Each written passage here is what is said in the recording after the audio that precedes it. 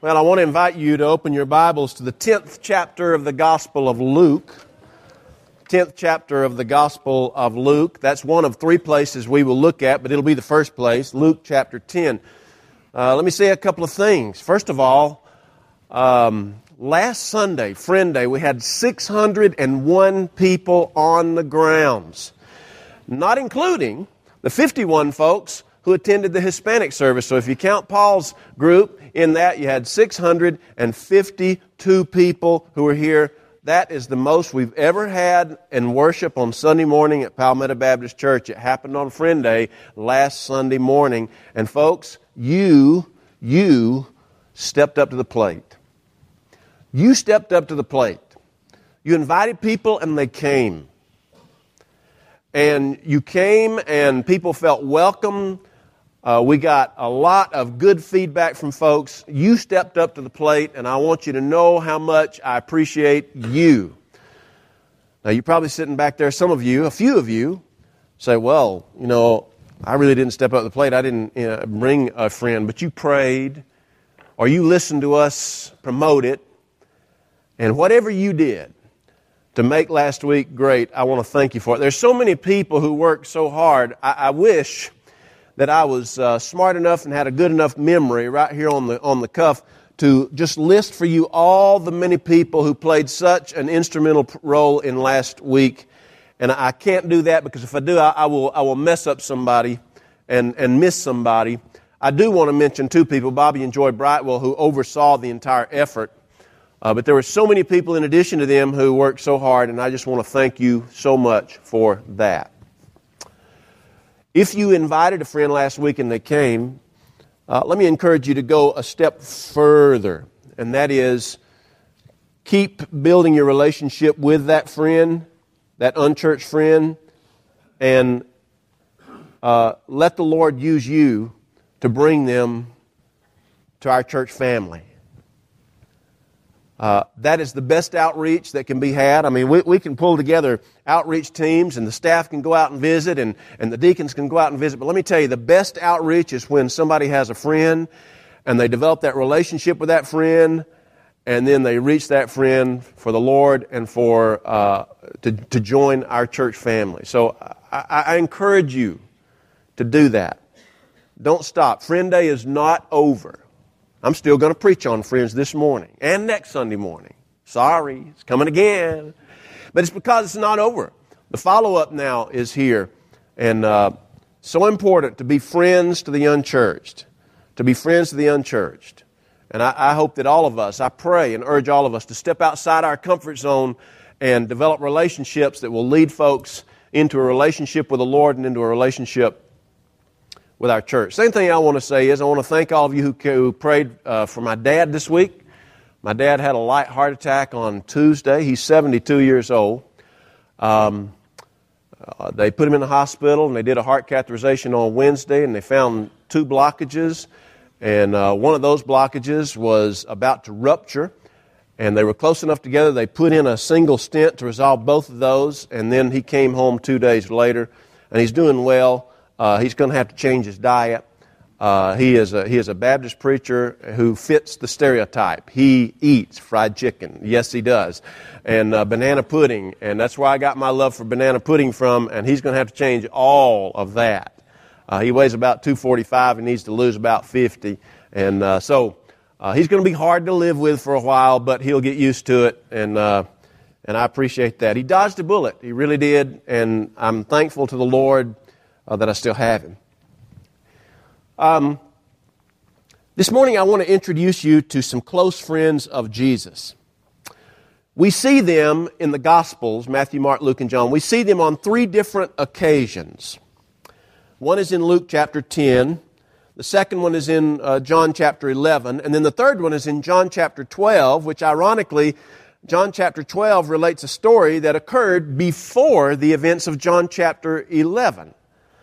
But three times we are introduced to these friends of Jesus.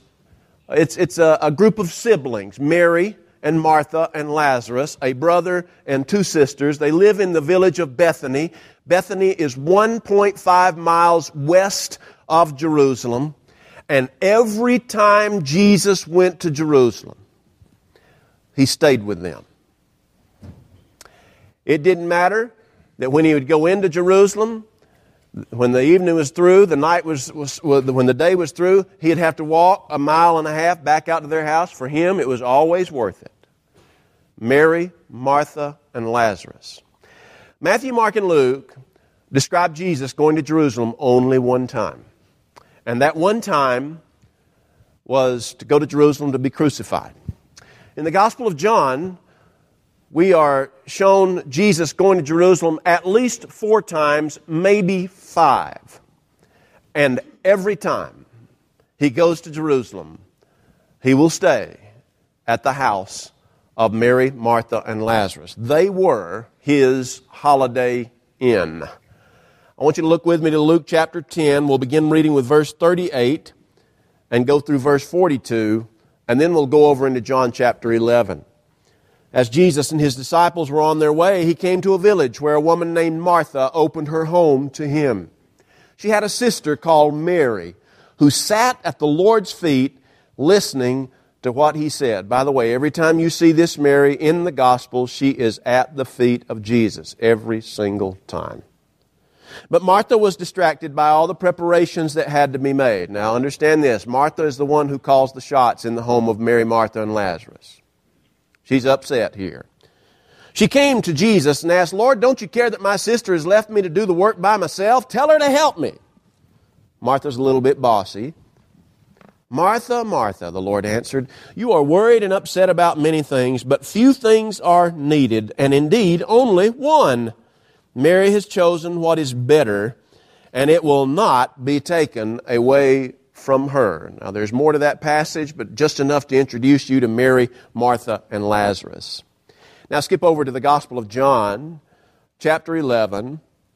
This whole chapter involves Mary, Martha, and Lazarus, but I'm only going to read the first 5 verses just to introduce you to John's depiction of the relationship that Jesus had with these 3 very special people, very special friends. Verse 1, John chapter 11, verse 1. "Now a man named Lazarus was sick. He was from Bethany, the village of Mary and her sister Martha.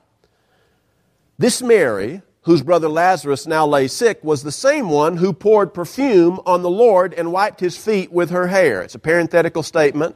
The ironic thing about this is John hasn't told us anything about a Mary who sat at the feet of Jesus and poured perfume on His feet up to this point. He'll tell us that in chapter 12, which means that the events of chapter 12 happened before the events of chapter 11. John doesn't write chronologically. Frustrating. So the sisters sent word to Jesus, "Lord, the one you love is sick." When He heard this, Jesus said, This sickness will not end in death. No, it is for God's glory, so that God's Son may be glorified through it." Now listen to this. Now Jesus loved Martha and her sister and Lazarus. Do you hear that? He loved these 3 people. Now skip over to John chapter 12. The first 3 verses. John chapter 12. Verse 1, 6 days before the Passover, Jesus came to Bethany where Lazarus lived, whom Jesus had raised from the dead. Here a dinner was given in Jesus' honor. Martha served while Lazarus was among those reclining at the table with him. Then Mary took about a pint of pure nard, an expensive perfume. She poured it on Jesus' feet and wiped His feet with her hair, and the house was filled with the fragrance of the perfume. Mary, Martha, Lazarus.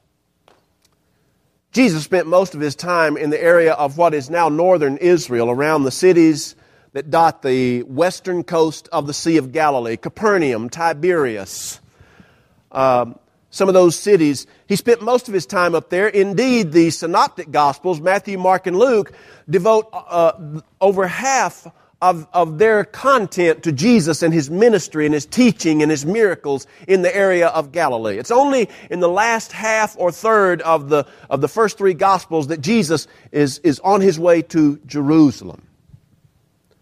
The Gospel of John has Jesus going back and forth from Galilee down to Jerusalem, back up to Galilee, back down to Jerusalem, up to Galilee, back down to Jerusalem.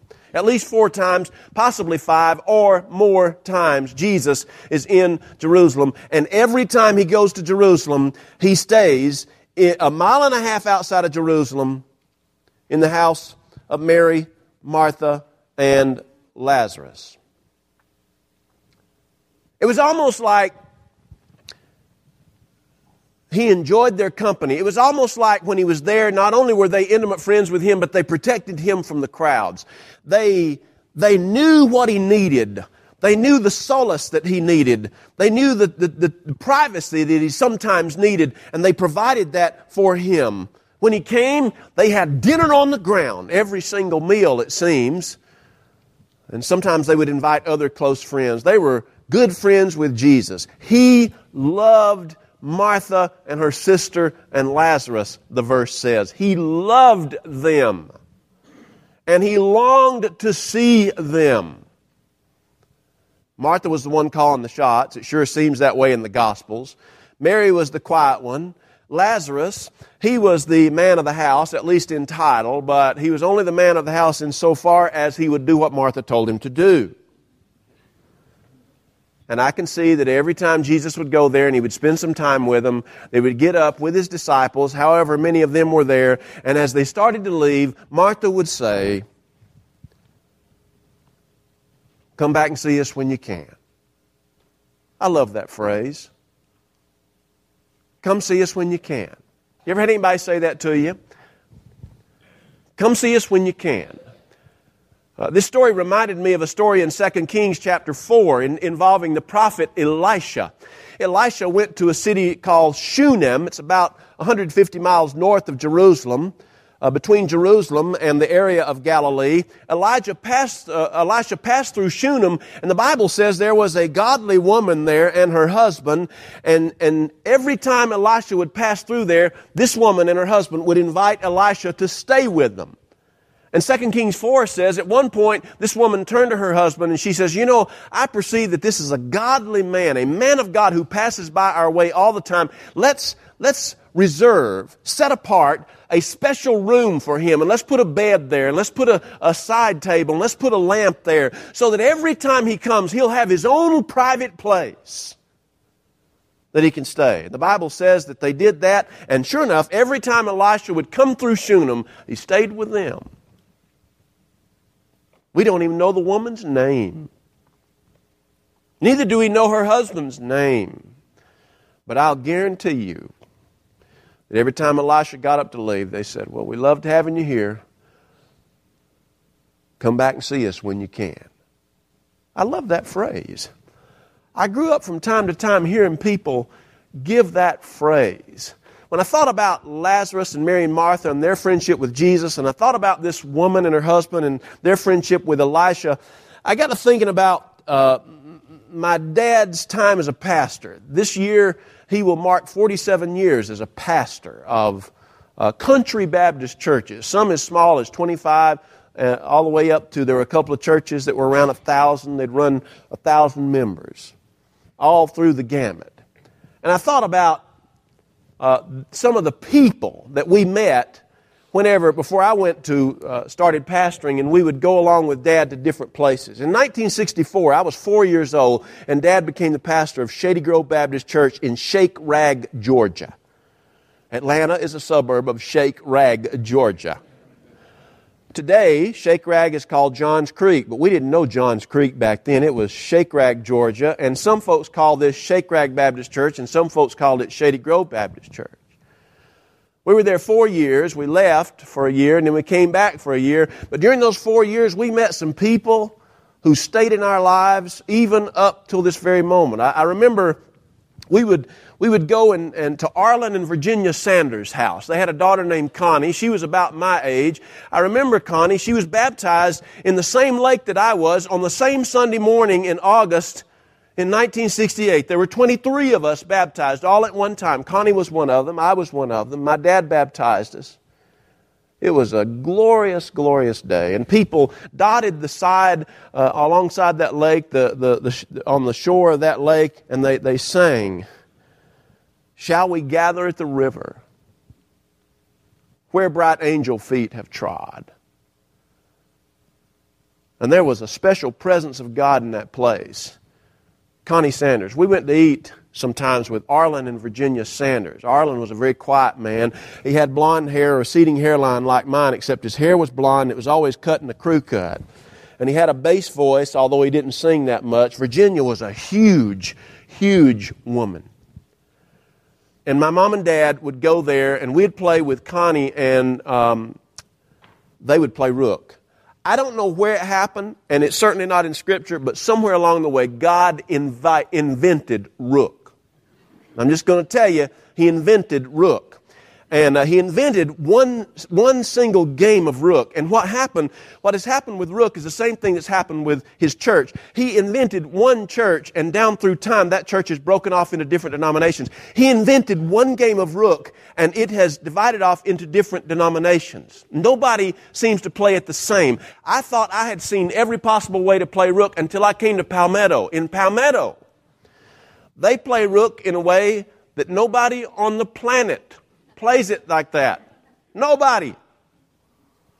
The rook is wild. You can play it any time. But you don't have to play it at any time. Boy, that was news to me.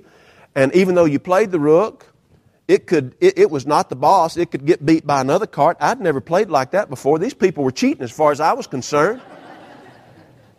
My mom and dad played with the black 2. The black 2 counted 25, the rook counted 20, and the black 2 could always take the rook. Some people play with the 1s. Some people don't play with the 1s.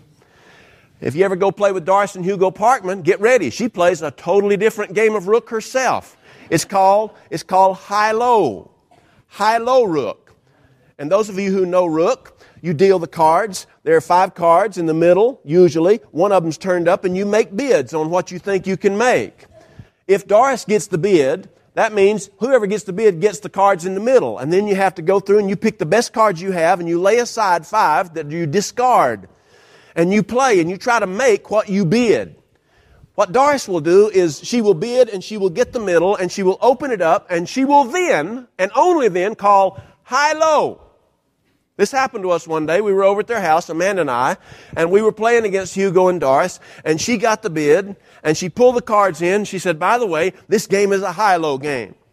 I looked at Amanda. She looked at me. We'd never played high-low. We'd never heard of high-low and rook. And so Amanda, I'm not going to do it, but Amanda did. She said, Miss Doris, what are you talking about high-low? She says, well, in high-low, all of the low cards count high, and all the high cards count low. I thought she was kidding. She was not kidding. She won the game mainly because Amanda and I were dumbfounded. And so Mom and Dad would go back in 64, 65, 66, 67 to Arlen and Virginia Sanders, and they would play rook. I'll never forget it. They lived in a concrete block house, single story. It was colored light green all the way around the side. Had 4 rooms. You'd go in the first room, there was a small living room. Straight through another door, there was a small kitchen that had a metal table there where they would eat and they would play rook. In a closed-off room, to the right of the living room was a bedroom, and then go through that room and there was another bedroom. There were 4 rooms in the house. Their bathroom was an outhouse. I mentioned that Virginia was a big woman. She really became close friends with my mom. And one day she told my mom, she said, I know people talk about and probably think about my weight a lot. She said, Dolores, whenever I was little, there were days when we went and didn't have food. She said, there were some times I literally thought we were going to starve. And she said, when I was a little girl, I made a promise to myself that if I ever grew up and on my own, I'd never go hungry again.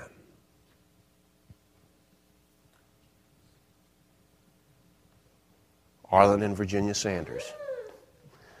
I remember when Virginia Sanders died.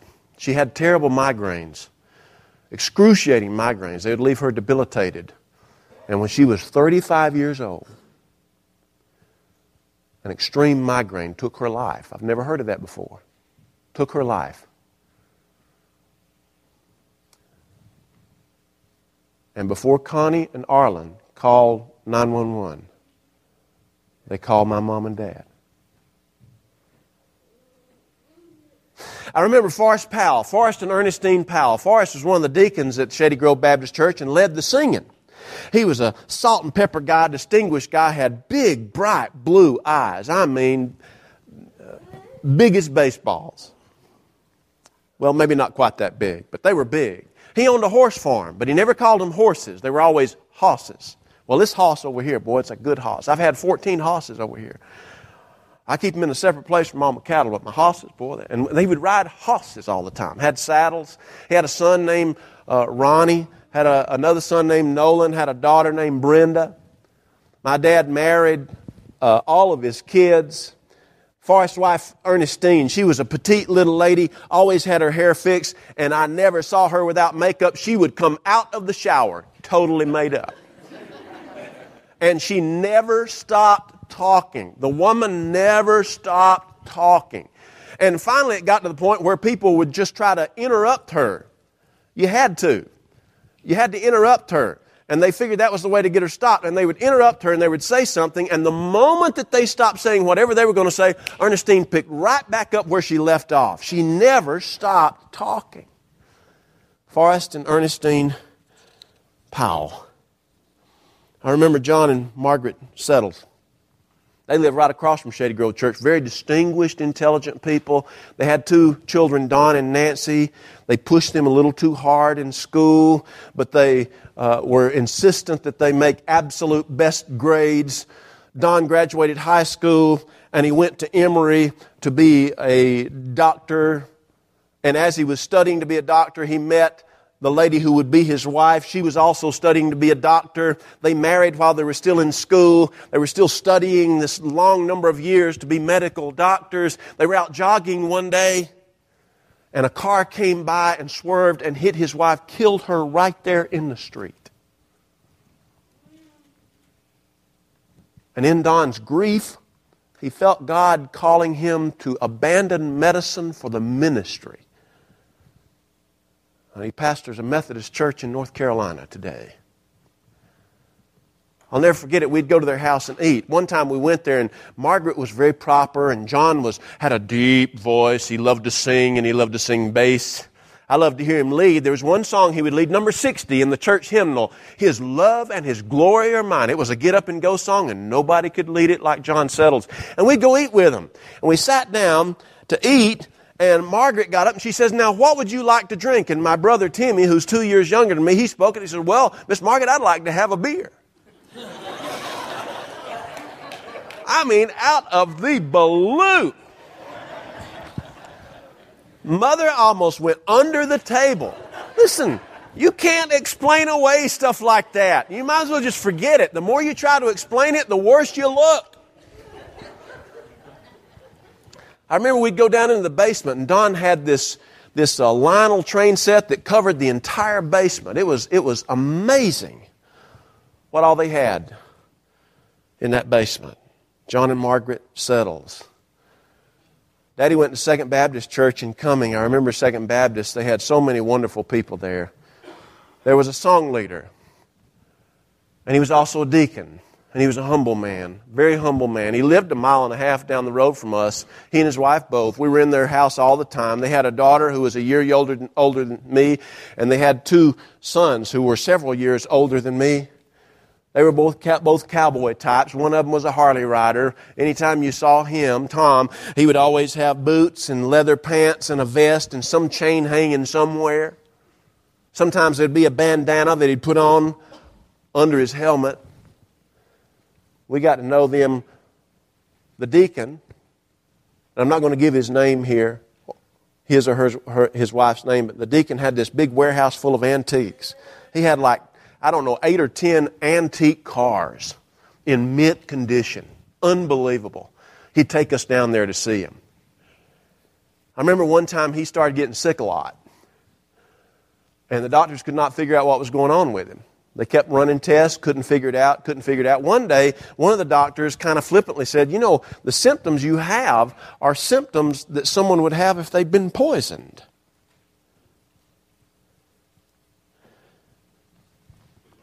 we went over there one day about that time, and my sister Jenny, who was born in 1969, she was just a kid then, and we walked in, and there was a bowl of fruit on the table, and the lady of the house, she said, y'all come in, make yourself at home, and, do you need anything to drink? You want anything to eat? Yada, yada. And so Jenny reached over on that bowl and pulled out an orange. And the lady said, oh, no, honey, that's Uncle so-and-so's. I'll get you one from another room.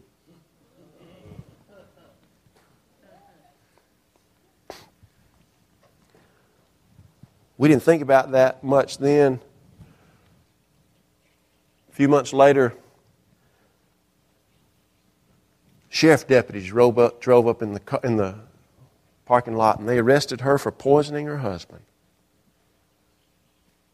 She'd been injecting poison into the fruit and into his apple pies.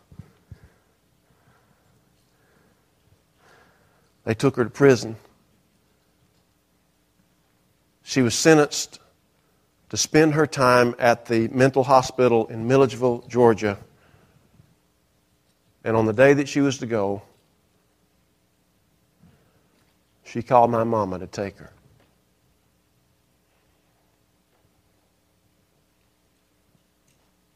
And my mama drove her to Milledgeville.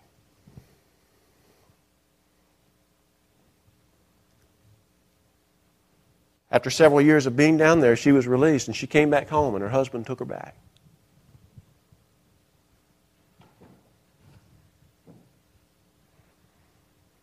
But I remember while she was gone, one of their sons, Tom, the one that was the Harley guy, he came to our house. He sat down in our living room, and at some point in the conversation, he bowed his head, lowered his head, and he says, he was talking to my mom and dad. He said, everywhere I go, people look at me as though I'm the one who did it.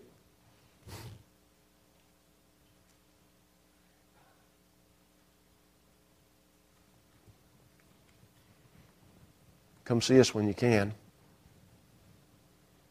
I remember one time Daddy was in revival. It was not unusual for him to preach 4 or 5 straight weeks of revival during the summer. And revival up there is different.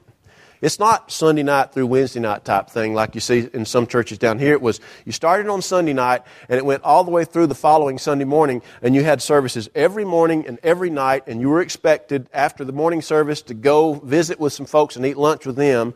You leave there and you run by the hospital real quick, and then you go and eat supper with another church family. And then after that, you'd go straight to the church for the evening service, and then the youth group would have something after the Sunday night service. And so you'd leave out early in the morning. You wouldn't get back till late at night if you were the preacher or the evangelist. Now, we were growing chickens at that time. We had a chicken house that would hold about 20,000 chickens, and we would have chickens, and we'd keep them for about 7.5 weeks. And then they'd come take them, and they would end up at your Chick-fil-A or your Kroger or Tyson's or wherever. We were the ones who did that for you. Just want you to know. And but they would give you only a certain amount of time between when they picked up the chickens and when they brought new chickens. And during that interval time, you had to go in and sometimes clean out the chicken house, all the litter, and then you had to have shavings brought in, and you had to get all your you had a different set of feeders and drinkers for the little chicks that you did for the big chicks, and just a lot of work to be done. And it happened right in the middle of that revival season. And back then, when the company that brought shavings to put on the floor of the chicken house, when they brought them, they would drive the truck through the middle of the chicken house, and they would have about 10 different piles of shavings that they would drop. And then you'd have to go down there with pitchforks and manually spread the shavings. It was an enormous job. And I remember one time in a revival meeting, we got in late, and Daddy had already told us boys, he says, now when we get in tonight, he said, they're going to bring chickens in the morning. They're supposed to be here at 7:30 in the morning. And he says, we don't have those shavings spread. We're going to have to scatter them. It's going to take us all night to do it. I dreaded that so bad. I wanted to get sick. Something. I mean, Daddy, I can't go out. We got home and we went in. Daddy took off his suit and put on his coveralls. And Timmy and I went in and we got our good jeans off and put on some old jeans and heard a rumble outside. It was about 11 o'clock at night, and we looked out, and every man from Shady Grove Baptist Church had pulled up in our driveway with pitchforks in hand.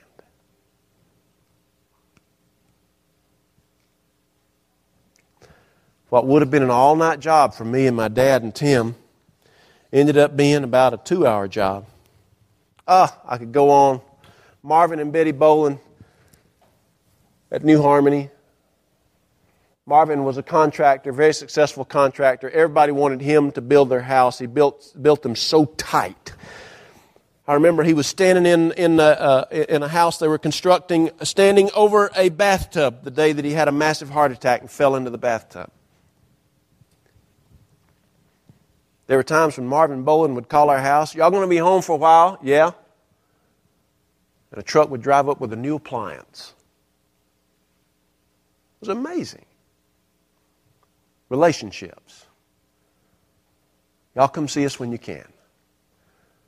And there's Mary and Martha and Lazarus. I wish I had time to go through so many families, as I look back, who touched our lives in so many ways. And those are just the families in my dad's churches. The families in my churches, including a lot of families right here, will go with me till the day I die.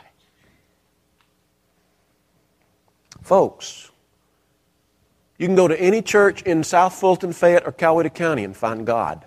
You can go to any church in those 3 counties and find Bible studies and open Bibles when preachers preach. You can go to any church, Christian church in this 3-county area, and you'll sing some of the same songs. But let me tell you one thing you won't get anywhere else. You won't get relationships with you. And my friends, that's what she's all about. It's about the relationships we build in a community bound by a love for Jesus. That's what it's about. Let's pray.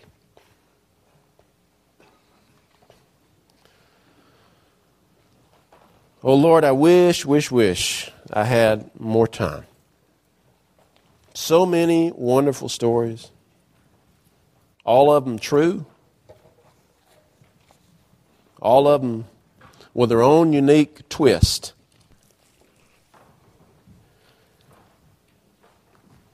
And everybody who's here could think back over their lives to people who you sent into their lives to touch them. And it made up the story of their lives.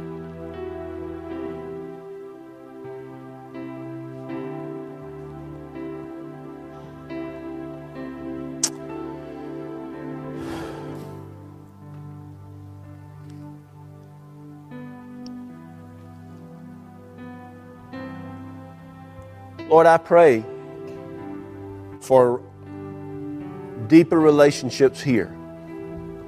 First, a relationship with you. Lord, I pray for people to make the decision to invite you into their lives and begin that relationship with you. And then I pray, Lord, that people would have a relationship with the church. And not just with the church, the term church, but with the people who make up that church. The Arlen and Virginia Sanderses. The John and Margaret Settles, the Jim and Betty Perrys, the Marvin and Betty Ann Bolans, the Bug and Murtis Tatums.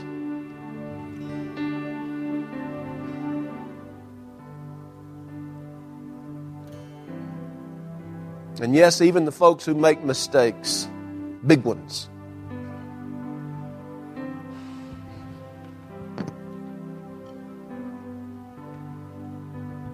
Lord, may this be a time when relationships are built. In Jesus' name, amen.